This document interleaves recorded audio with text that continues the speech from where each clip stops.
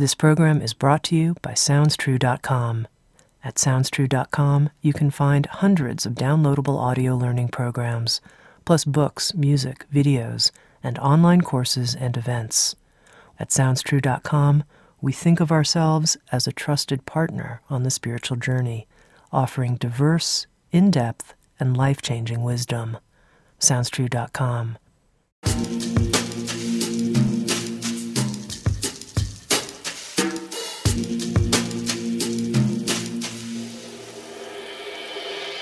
You're listening to Insights at the Edge. Today's episode is a special broadcast honoring the life and teaching of a warm and beautiful man, a true pioneer in the intersection between Western psychology and Eastern wisdom, John Welwood. John Welwood passed away in January of this year, 2019, at the age of 75. He was a clinical psychologist, a psychotherapist, a teacher, and the author of such groundbreaking books as Toward a Psychology of Awakening and Perfect Love, Imperfect Relationships. I have to say, his books and his teachings have greatly influenced me, and I feel a true debt of gratitude for the heart cells that John Welwood exerted and put into his writing and his teaching. The recording that you're about to hear was originally broadcast as part of SoundsTrue's Psychotherapy and Spirituality online series, and it's an honor to have this chance to share this with you now on Insights at the Edge. The recording took place about 18 months ago, and during the session, I could tell at the time that John was weak, that he was suffering with an illness, but I could also feel his strong determination to teach and to share his great love and understanding of how psychological and spiritual work relate and amplify the growth potential in each. John, thank you for bravely paving the way for so many of us.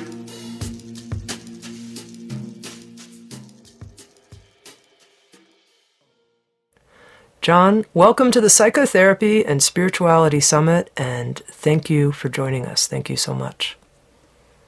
Well, thank you, Tami. It's great to be here. All right. Psychotherapy in a spiritual context. Take it away. Okay.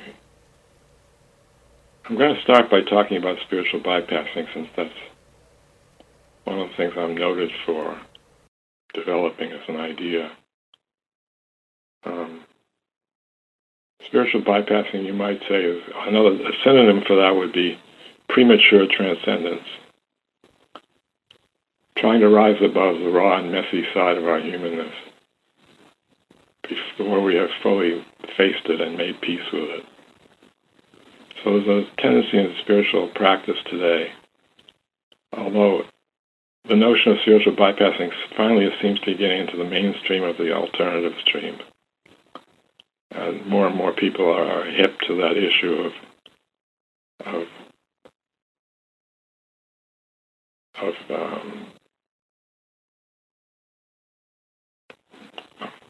putting aside, or disparaging one's humanness, one's human feelings, one's human problems.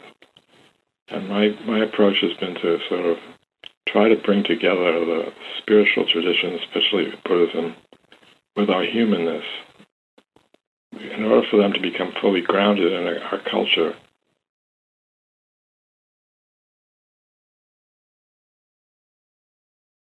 So trying to move beyond our psychological and emotional issues by sidestepping them sets up a split between, you could say, the awakened part of us and the human part of us, the Buddha and the human.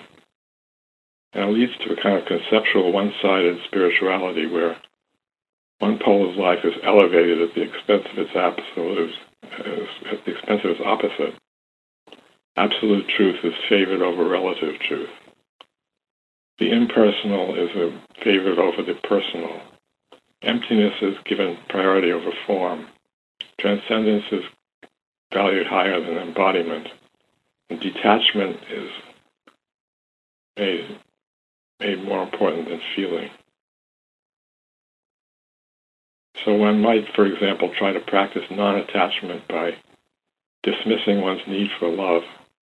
But this only drives the need underground, so it becomes unconsciously acted out in covert and harmful ways.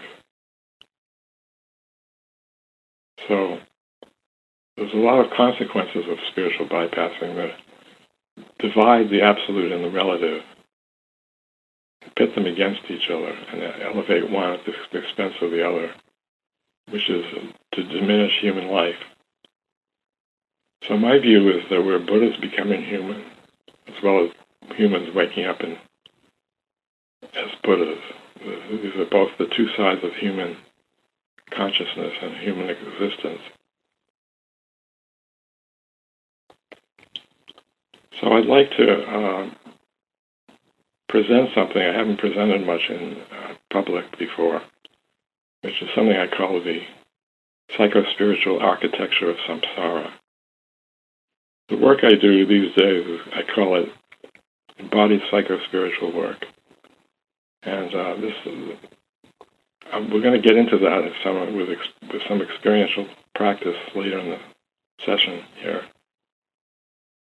But I want to lay out first what I consider the psycho-spiritual architecture of samsara. Samsara here, just as a simple way to define it, is neurotic suffering. Those unnecessary suffering, self-created suffering. And this is how we do it. This is the structure of it, which applies both to our psychological problems as well as our spiritual disconnection. So the first part I want to lay out is the ground. I want to lay out three sections here. The ground, and then the wound, and then the false self that develops out of the wound. So the ground of being is our natural openness, the natural openness of our awareness. You could call it the open, groundless ground of being. It's not a solid ground, it's the open ground. Open means it's empty, spacious. It's filled with awareness. This is what we come in with. It's our nature. And our goal as spiritual practitioners to realize the natural openness of awareness, the open, groundless ground of being. You could also call it basic goodness, as Chogyam Trungpa called it. And it's felt. It's not just a metaphysical idea I'm here presenting, but it's felt. It's felt. And it's felt as sensitivity. It's felt as rawness. It's felt as tenderness. It's felt as vulnerability.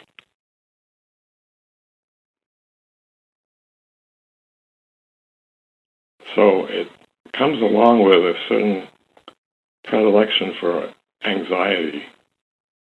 As soon as we talk about sensitivity, rawness, tenderness, and vulnerability, we're in the realm of anxiety-producing experiences. So the next layer, and these are like layers that are in this architecture. The next layer above the ground is basic existential anxiety. This is what the existentialists focused on quite a bit. That we don't essentially know who or what we are. And the ground that we encounter is just it's a groundless ground. It's a no thingness. It's not something solid we can do something with. There's nothing supporting us. This is in that sense. So the next layer there is basic existential anxiety. This just comes with the territory of being a being who has access to the natural openness of awareness. And as far as we know, only human beings have this access. So it's our great gift and our great treasure. And it's also the source of all our pain.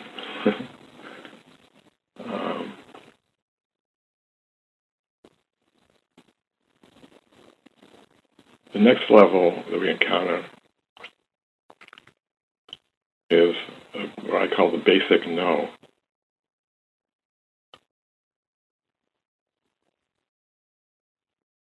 We can't handle being so open and sensitive. We can't digest intense, overwhelming fear and anxiety. So what we do instead is we contract and disconnect from the openness. We tighten up and lose connection with our essential nature as openness. So the kind of basic dissociation that happens here, dissociation from the ground, and also starting to get dissociation from our body. Dissociation means disconnection. So the loss of connection of our essential nature as openness. And it comes from the basic no. The no is the no to pain or to threat. The no is to feeling so open and sensitive and vulnerable. And we can't digest that fear and anxiety as a child. So in our history, we have a contraction and a disconnection from our openness built in.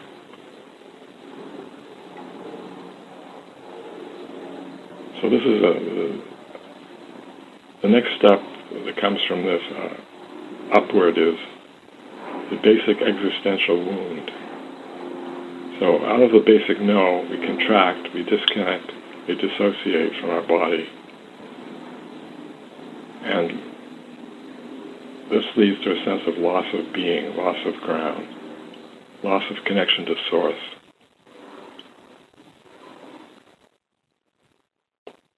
Disconnection from the ground of our nature. That's the basic existential wound. This is something that so far, all of these are things that the existentialists were very interested in. So it's not exactly a Western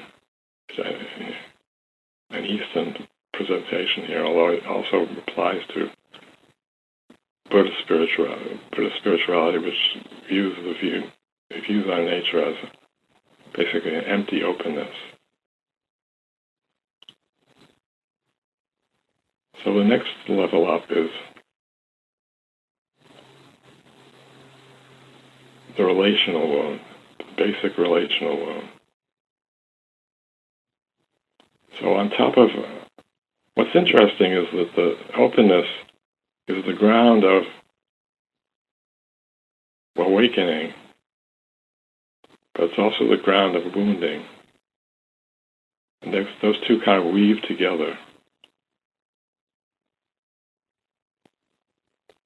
So the basic relational wound comes from experience, and now we're talking historically here in terms of child development.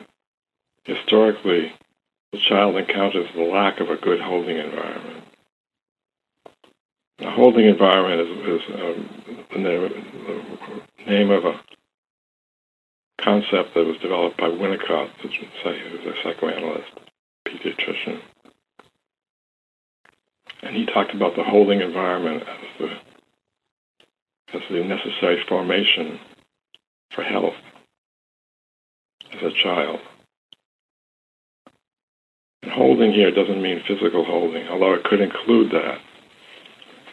But it's more a sense of, my sense of it is the two elements to a good holding environment for parents to provide for a child. And one is holding, contact, and the other is space. In other words, the experience of parental love isn't complete unless there's a nice combination of contact and space. If a parent just specializes in contact with love is going to lead to smothering the child, or controlling them through love, withholding love, so forth. Or if a parent gives only space, the child doesn't feel loved, it feels abandoned, or it's just left to its own ways. So it's the combination of love and of contact and space that makes for a good holding environment. And very few parents can actually provide that. And so the child doesn't feel seen. And the child also feels like there's some overall sense of problem, something wrong with me. You know, there's a thing that happens with children that has been pointed out by various object relations theorists. But when the child meets the lack of a good holding environment and doesn't feel fully seen, loved, and met with contact, loving emotional contact, and allowing generous space, and the child can't understand what there's something going wrong with the holding environment. And what happens is children pretty much always make it their own fault. The child cannot really understand why a parent is not providing unconditional love, which would be openness, complete openness, and to their being, and meeting that being, and so they actually feel met. That's the experiential proof that you're in the presence of unconditional love, is that you feel met, you feel seen, you feel that's the contact part, and you also let be. Letting be is the space part. So to the extent we don't have one or both of those, some people don't have either as a childhood experience. But to the extent we don't have one or the other of those, contact or space, there's a what we call the basic relational wound.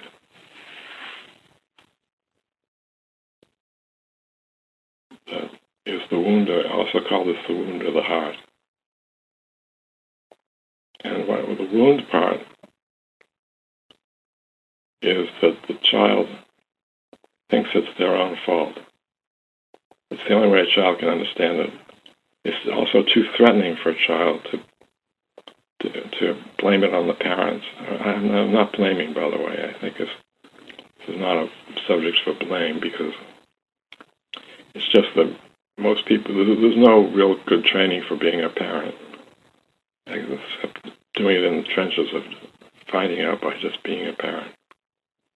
So it's not their fault. I'm not trying to blame anybody. But the child it isn't really possible for the child to see that the problem is the parents.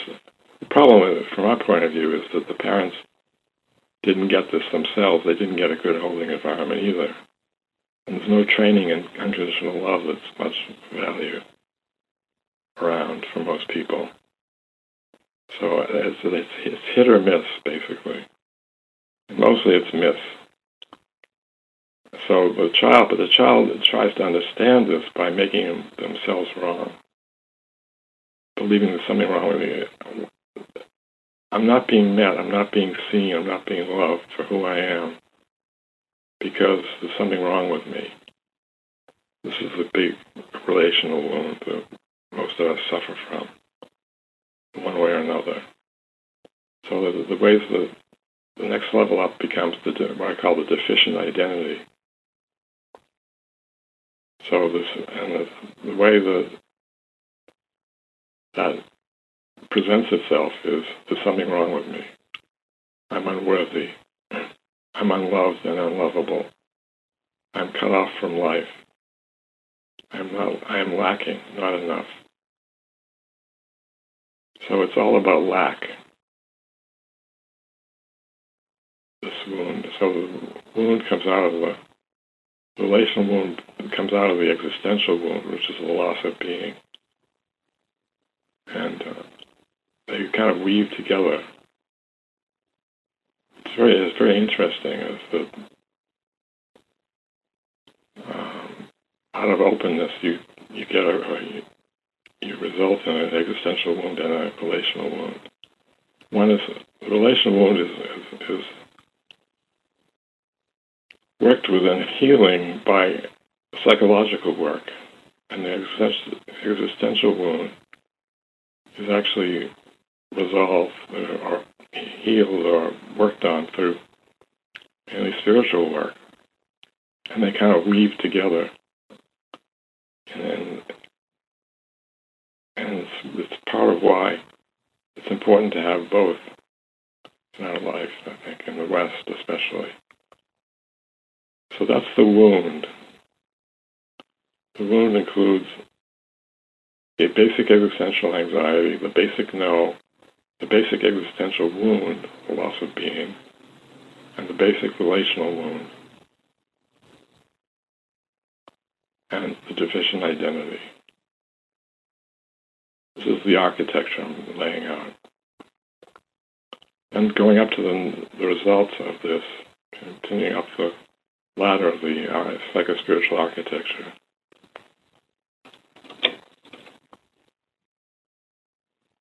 Is the false self. And the false self is an attempt to compensate for the wound and the deficient identity. So I basically, from the point of view of the deficient identity, I'm lacking. I'm not enough. I'm cut off from life. I'm unloved or unlovable. I'm unworthy. There's something wrong with me. And this leads us to an overall sense of lack. Something is basically wrong with life, and which we need to set it right. So we need to prove the next level up, the false self, the compensatory, call it compensatory identity. We need to prove that we're good. We need to prove that we're lovable. We need to prove that we're worthy. We need to prove that we're a success. We need to prove that we can perform. We need to fill ourselves up with love, praise, achievement as proof of our worth. Which puts us on a roller coaster of hope and fear. Hope, when the roller coaster is going up the roller coaster, is hope. And maybe I just published a new book. Or maybe I got on a radio show that I wanted to get on. Or maybe I got a great introduction from Tami. My roller coaster of hope goes up. And then here I am talking about it. I'm not knowing how I feel about it. And a little fear creeps in. I hope it's okay.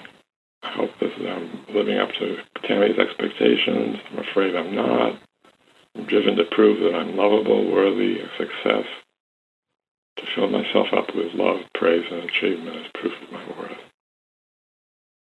This is the universal, almost universal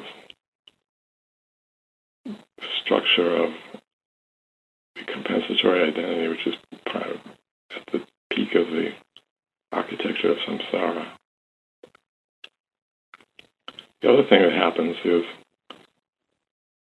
everything becomes self-referential in our experience, which means that we're constantly looking at experiences and input and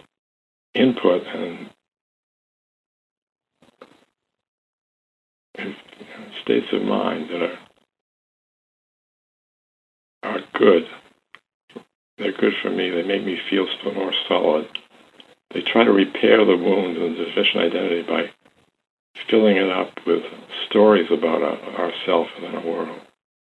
So we're constantly spinning out mental stories that are self-referential. You notice this when you meditate, for example. You start to notice that your mind is constricted,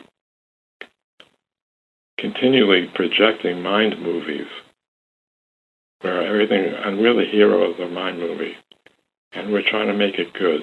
We're trying to win life over because we're lacking an internal, intrinsic sense of self-worth from the ground, which can only come from the ground. And how to find that in the ground is what spiritual practice is about in large part. But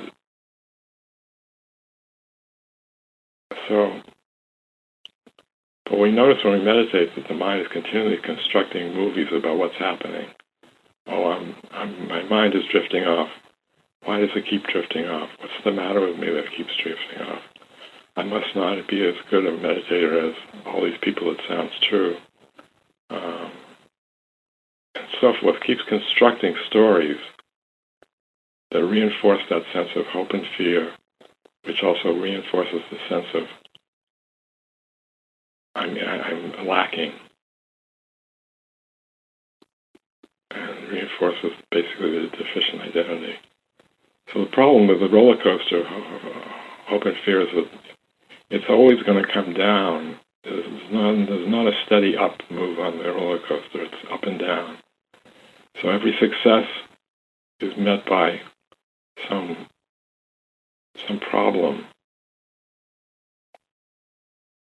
And some threat of defeat. So maybe you get a new house, but then you find out it has termites. It's always like this. It's like that's not a problem. Basically we can get a termite inspector, but the problem of that I'm using the house to make myself feel better is what is the problem here. And then when we use things in the world to feed ourselves in the hope and fear way, it inevitably leads to fear of failure. And we walk around with that fear of failure, that fear of lacking something, and pinning all our hopes on our attempts to compensate for that.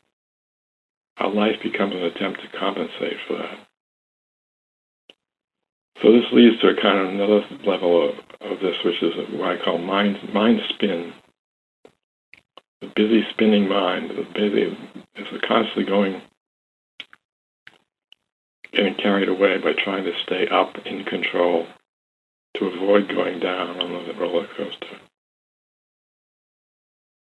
But the nature, one of the things about the teaching of impermanence that's very useful is to recognize that there's no up without a down. That it's inevitable for the roller coaster to come back down.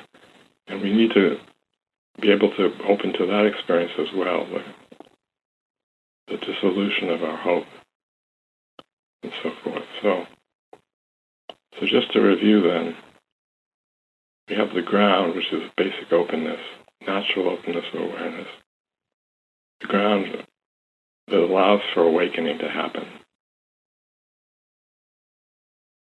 It is felt as sensitivity, rawness, tenderness, and vulnerability, which are threatening because that brings us a fear of groundlessness, or feel lack of any support, external support. And so there's a basic existential anxiety, and there's a basic no, which is the no to being threatened, feeling threatened or painful, and contracting, disconnecting from the openness through contraction and tightening up, which leads also to a dissociation from the body. And then above that, there's the existential wound, basic existential wound, which is loss of being. Out of that dissociation is loss of being, loss of ground, loss of connection to source, disconnection from the grounds of our nature. The next level is basic relational wound. So historically, as a child, then there's a lack of a good holding environment. And the child does not feel seen and met, and then makes up a story about it, or makes up an understanding about it that it's the child's fault. There's something wrong with me, which leads to the deficient identity. I'm unworthy, I'm something wrong with me, I'm unloved and unlovable. I'm cut off from life, I'm lacking, not enough, which leads to the compensatory identity, the attempt to compensate for this deficiency, sense of deficiency. Puts us on so the compensatory identity puts us on the roller coaster of hope and fear. I hope I'm okay, I'm afraid I'm not. I'm driven to prove that I'm lovable, I'm afraid that I'm not, etc. And mind movies where everything becomes centered around ourselves. This is the way in which, often some spiritual traditions, self-referential consciousness is criticized and be made to feel shameful about it. But the self-referential, once you understand the self-referential pattern as due to a wound, basically, it's basically a wound. And you wouldn't criticize it. You wouldn't say, oh, you people are so self-referential. You only think of yourselves. It's true, we only think of ourselves. But it's a part of our wounding. If we relate to it that way, there's a chance of some compassion to come in. And I think this whole thing is full of compassion, places for compassion to come in at every level. And it's one of the great healing elements that we have in this world, which is loving kindness and compassion.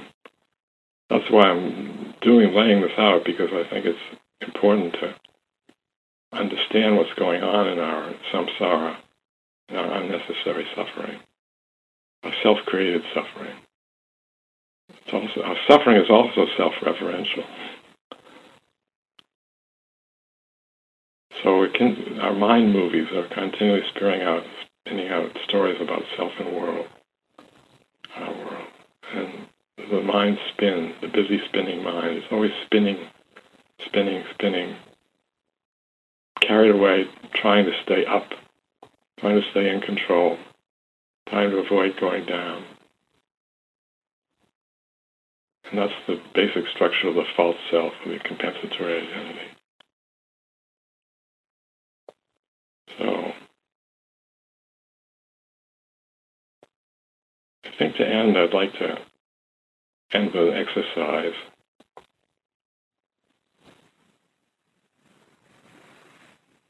I just want to say something about methods of working with these problems that I just named. So I call this embodied psychospiritual work. And I find that there are 5 basic methods. These 5 methods just have appeared to me. And there may be more others that are very essential, but these five methods feel very important in working with these issues. So I just want to name them, and then we're going to focus on one of them. So one of them, the first method is, there's no order, no meaning to the order. There's just all present them just as is. There's engaged presence. What I mean by that is meeting your felt experience directly. Bringing your presence to bear on your felt experience, and specifically on the felt experience of pain, loss, self-centeredness, as we just saw, self-referentiality. It doesn't matter what. Actually, that's part of it. Engaged presence. It doesn't matter what you encounter in your mind or your body or your feeling. It can be met with presence. So I call that actually unconditional presence. So unconditional presence is a subset of engaged presence. It's a form of engaging with the experience directly. And then There's cutting through, number 2, which is actually really the opposite of engaged presence.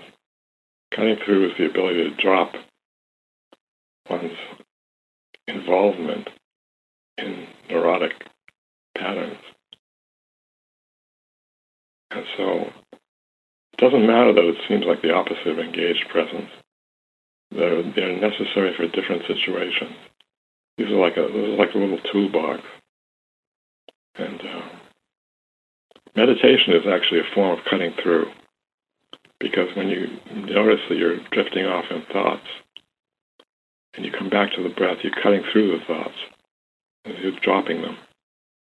They may come back again right away, but you can bring your mind back to the body or to the breath, to whatever your focus is, and cut through your involvement in the thinking process. It's carrying you away. That's an example of cutting through. And then the third kind of exercise or method is embodiment exercises. And this is something that Reggie Ray focuses on quite a bit, inhabiting the body. And I do a lot of work with the belly, heart, and head centers. So here we're talking about the subtle body, really. Subtle body being the lived body. So inhabiting it means actually making conscious one's life, the life of the body that one is inhabiting. So that deals with the embodiment piece. And then there's inquiry. Number 4 would be inquiry. Another way I talk about that is track and unpack. In other words, look into your experience. Track it. Track what's going on. This is what psychotherapy therapists should be doing. They're not always doing this. Often a lot of psychotherapy is mental, directed from the mind. But inquiry is actually following the thread of the felt sense. Felt sense is a word that my teacher, Eugene Gendlin, the late Eugene Gendlin, taught about how to track a felt sense. And you do that by you feel it, first of all, in the body. And then you open to it, but in a spirit of inquiry. You ask yourself something like, what is this? What is this? Oh, where does this come from? Or what's going on here? These are inquiry questions. And a good example of a method that Gendlin developed is focusing. It's all about tracking and unpacking. Unpacking means following the lead of different kinds of psychological stress and unpacking them. They're all basically everything gets conglomerated, and we can unconglomerate that by looking at different pieces of our experience without any preconception of what it is or what it should be. So I call it open inquiry. Open inquiry is just following the lead of the felt sense. In other words, you might feel slightly queasy in your stomach, and you just bring your attention to bear on that. And you basically ask the body, what's going on in here? And see what happens. Don't answer the question with your mind. The whole thing about inquiry is that we could say felt inquiry. You don't answer any of the questions with your mind. And Gendlin said once a very interesting thing. He said, the only psychotherapy that works is when the client is saying something they've never said before.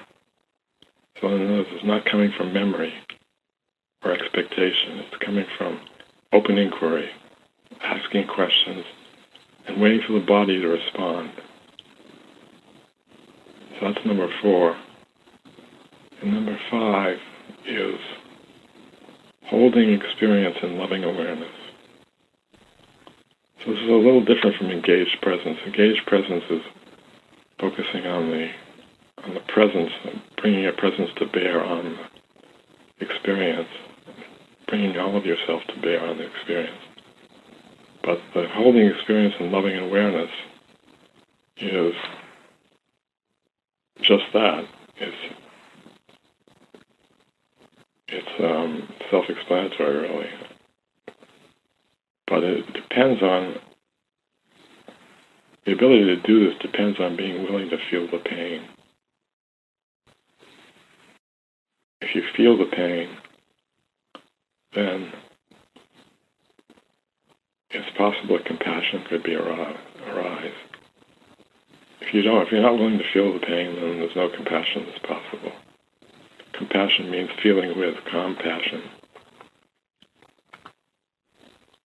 So that's the fifth one. So that's it. And we're going to practice, do a little practice with unconditional presence, I think. We have about 15 minutes left.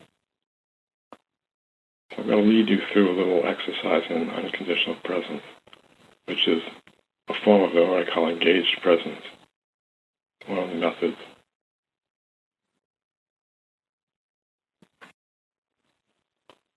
So,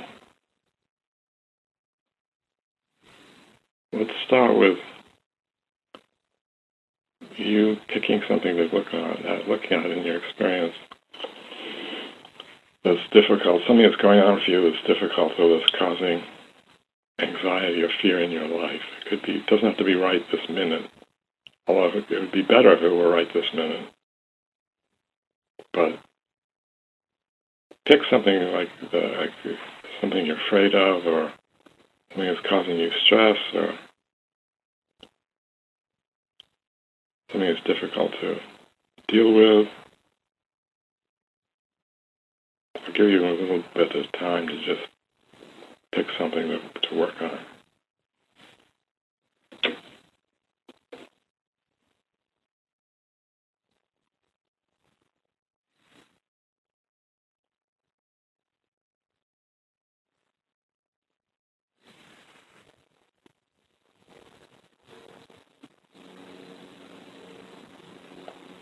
So if you're picking a particular problem, then see how it feels in your body.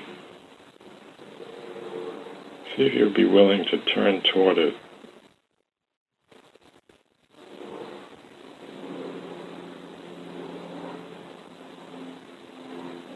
Normally we're turning away from anything that's stressful or difficult.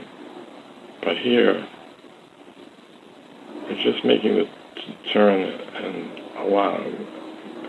basically acknowledging that this is a feeling that you have in your body. So find the place in your body where you feel this, where you feel anything about this, and meet that place. And if it's something that seems to be an obstacle, turn toward that and feel that. If there's resistance, if there's denial, feel that and acknowledge that as well.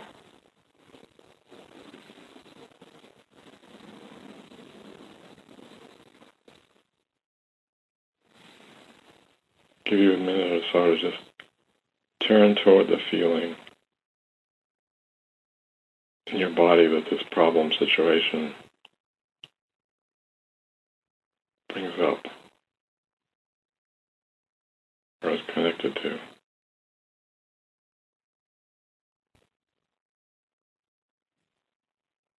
You don't have to know what you're doing. You're just trying this out. Instead of turning away from it, you're turning toward it.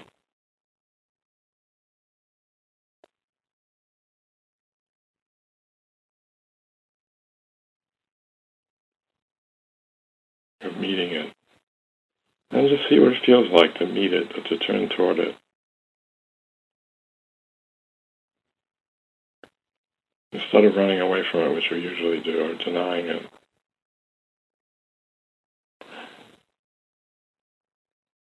just the act of turning toward it can actually feel liberating by itself.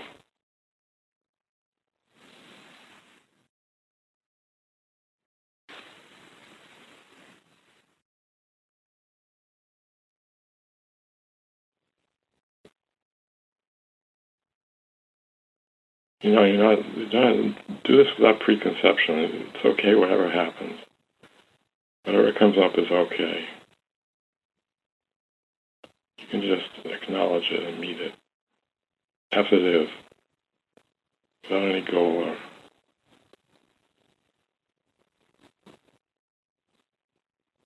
outcome.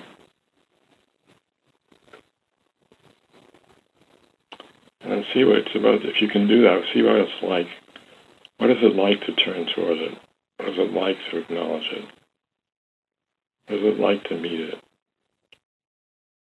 It might be a little shaky. It might be some relief. It might be some threatening feeling.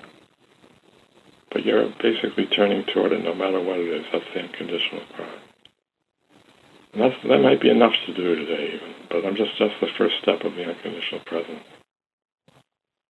And to go a little further, see if you can now, if you're in touch with a feeling that kind of comes from the first step, see if you can allow it to be the way it is. Give it space. Let it be. Open up space around it. The essence of allowing is giving it space. Hold it in spacious awareness. Open up the space around it. And when you do that, you start to soften. Because the other side, the most softest thing in the world is space. There's nothing softer than space. So when you can hold an experience in spacious awareness, you're already starting to soften toward it. So just try that out in a very gentle way. Don't push anything. Don't try. If you have resistance, you can just stay with that. Keep turning toward it and giving it space.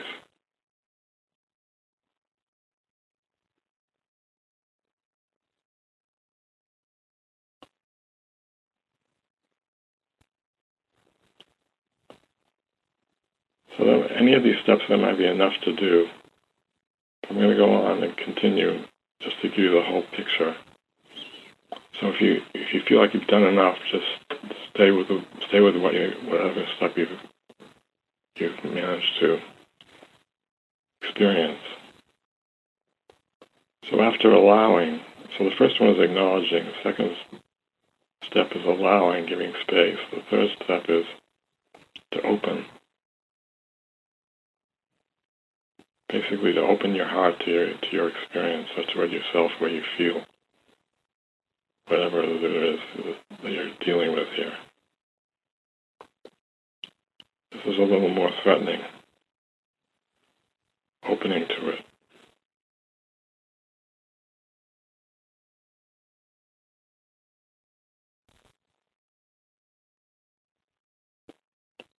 But it can also be softening, further softening.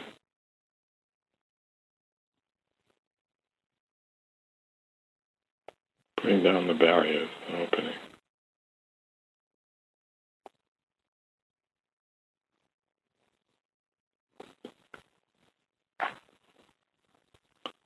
So that's pretty much all of the practice. There's one more step, which is more advanced step.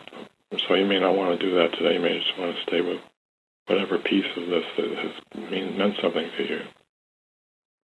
The fifth step,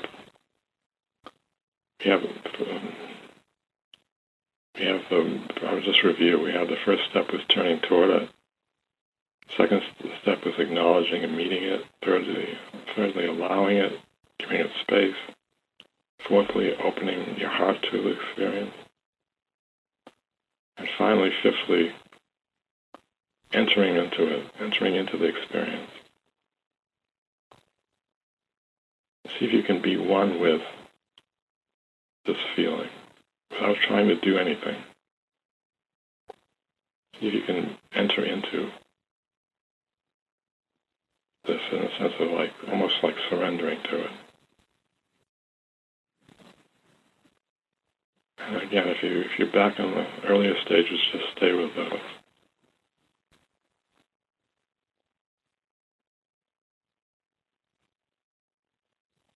If you can get a little sense of entering into the feeling, being one with it, that'll take you into another level.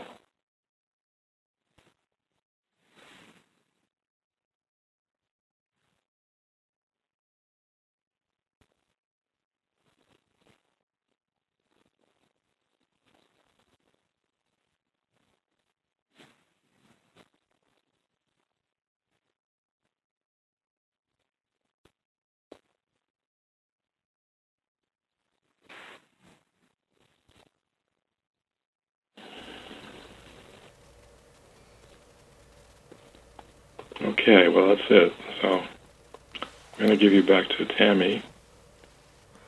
It's been a pleasure and a joy to do this. Thank you, John. You've brought us and communicated at such a depth during this whole session. I really appreciate that. Great. I do have a question for you, which is that the sense I have is that you've laid out very clearly both this map of self-created suffering and also this toolbox that we can use. But I'm curious if you could map for us what you see as the healing process, the journey, if you will, to psycho-spiritual health, or I'm going to even throw this word out, enlightenment, how you see that journey, given that we have this map of our self-created pain and these tools to use. What's the healing process like? Well, I'd say the spiritual dimension of the healing, which is also the existential issue, is the relationship to the basic primordial openness. So making a relationship with primordial openness, which basically through meditation practice or other methods, but for me it's been meditation practice. And that heals the relationship to the loss of being, the loss of the ground. So that's that level. And then it's like basic psychological work is to address the relational wound, because all psychological wounds are relational. They're all about not feeling loved or lovable. It's such a tender thing. We all hide it away. It's such a vulnerable thing to admit that we have this sense of lack of feeling loved and lovable. So healing that wound is a psychological work. And that wound happens the healing there happens in relationship mainly, not in retreat cabins, but in relationship to another person who's a therapist, and provides a good holding environment where there's a meeting, the experience is met, and you can say we just had an experience of what it's like to have the experience met through unconditional presence. And at the same time, there's some kind of space allowing the client to be themselves, celebrating that. So that's the way toward healing the psychological aspect of the wound. And so you can see that both sides of that work, the psychological work and the spiritual work, are necessary and important for complete human development. Well, it's interesting to me that you answered the question that I asked by taking this sort of two-pronged approach. And one of the things I'm curious about is, how do you see the relationship between the spiritual healing work we do at the level of the existential wound and then the relational healing work we do at this heart wound level. How do these two interact? Are they like separate channels that complement each other, or are they woven into some kind of unity in some way? That's a really good question, Tami. I think it could be either way, because someone could have done a lot of spiritual work, but they're desperately necessary needing to do psychological work, and vice versa. You'd want to, as a therapist, I want to assess where their work is, the main work is, and so it could be separate channels, or it could be completely woven together. It could go either way, depending on where the client is at. Mm-hmm. Does that answer? Sounds like you have no question. Well, you left it kind of either or both. It wasn't very definitive. Well, some things aren't definitive. No, I understand. It depends on where someone's at. I would say most people need both. But some people are not interested in spiritual work. So I guess you just send them elsewhere. I think one of the things in my own path and development was that I thought the spiritual work that I was doing would heal the relational wound. And Right. I found that I needed a different approach, and that was surprising to me. Yeah, that's right. That's where a lot of spiritual bypassing comes in, is that it tries to do the work on a spiritual level that needs to be done on a psychological level, a relational level. Mm-hmm. And you mentioned that in terms of healing this relational wound, that's where the psychotherapist can provide the holding environment. What I'm curious about is, do you think that in relationships, and I know you've written a lot about relationships, that we can heal the relational wound in a certain kind of way through intimate partnership? And what does that look like? Yeah, you can, but my experience is there needs to be other things as well, not just in your primary relational relationship. What was the second part of your question? It's just, outside of the psychotherapist's office, how do we heal the relational wound? That's kind of the core of my question. A lot of healing can be done in an intimate relationship. There's no question about that. But I think to put the main burden of one's healing in that area, it doesn't quite work, because it's also about intimate relationships about other things other than doing psychological work. And, so I'd say a certain amount can be done that way, but not completely. There's something about doing the work with someone who has no investment in how you turn out, which is a therapist. There's no personal investment in you being a certain way. Whereas your partner in a relationship has a big investment in how you are and what goes on. So it's not as complete a background as the other is. And then, John, just one final question for you. You said something that moved me, that we're not just humans becoming Buddhas, but we're Buddhas becoming human. Right. Why would Buddhas want to become human?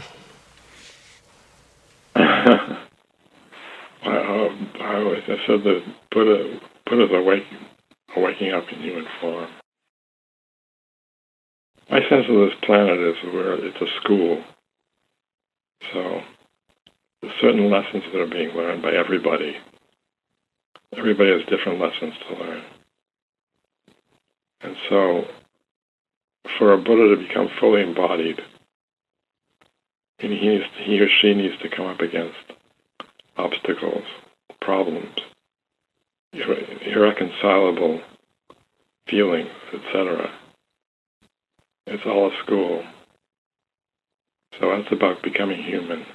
Becoming human means having access to more and more capacity to relate to experience and to meet the issues and problems that we meet and encounter. And so it's a fullness, and there's a fullness in that work. That, as we're seeing today, often the practitioners, spiritual practitioners who haven't dealt with their psychological issues and problems leads to more and more kinds of problems. For example, the classic is problem of spiritual teachers who become abusive to their students. They seem like they were such in advanced states of consciousness, but actually, when it comes to relationship, they fall down.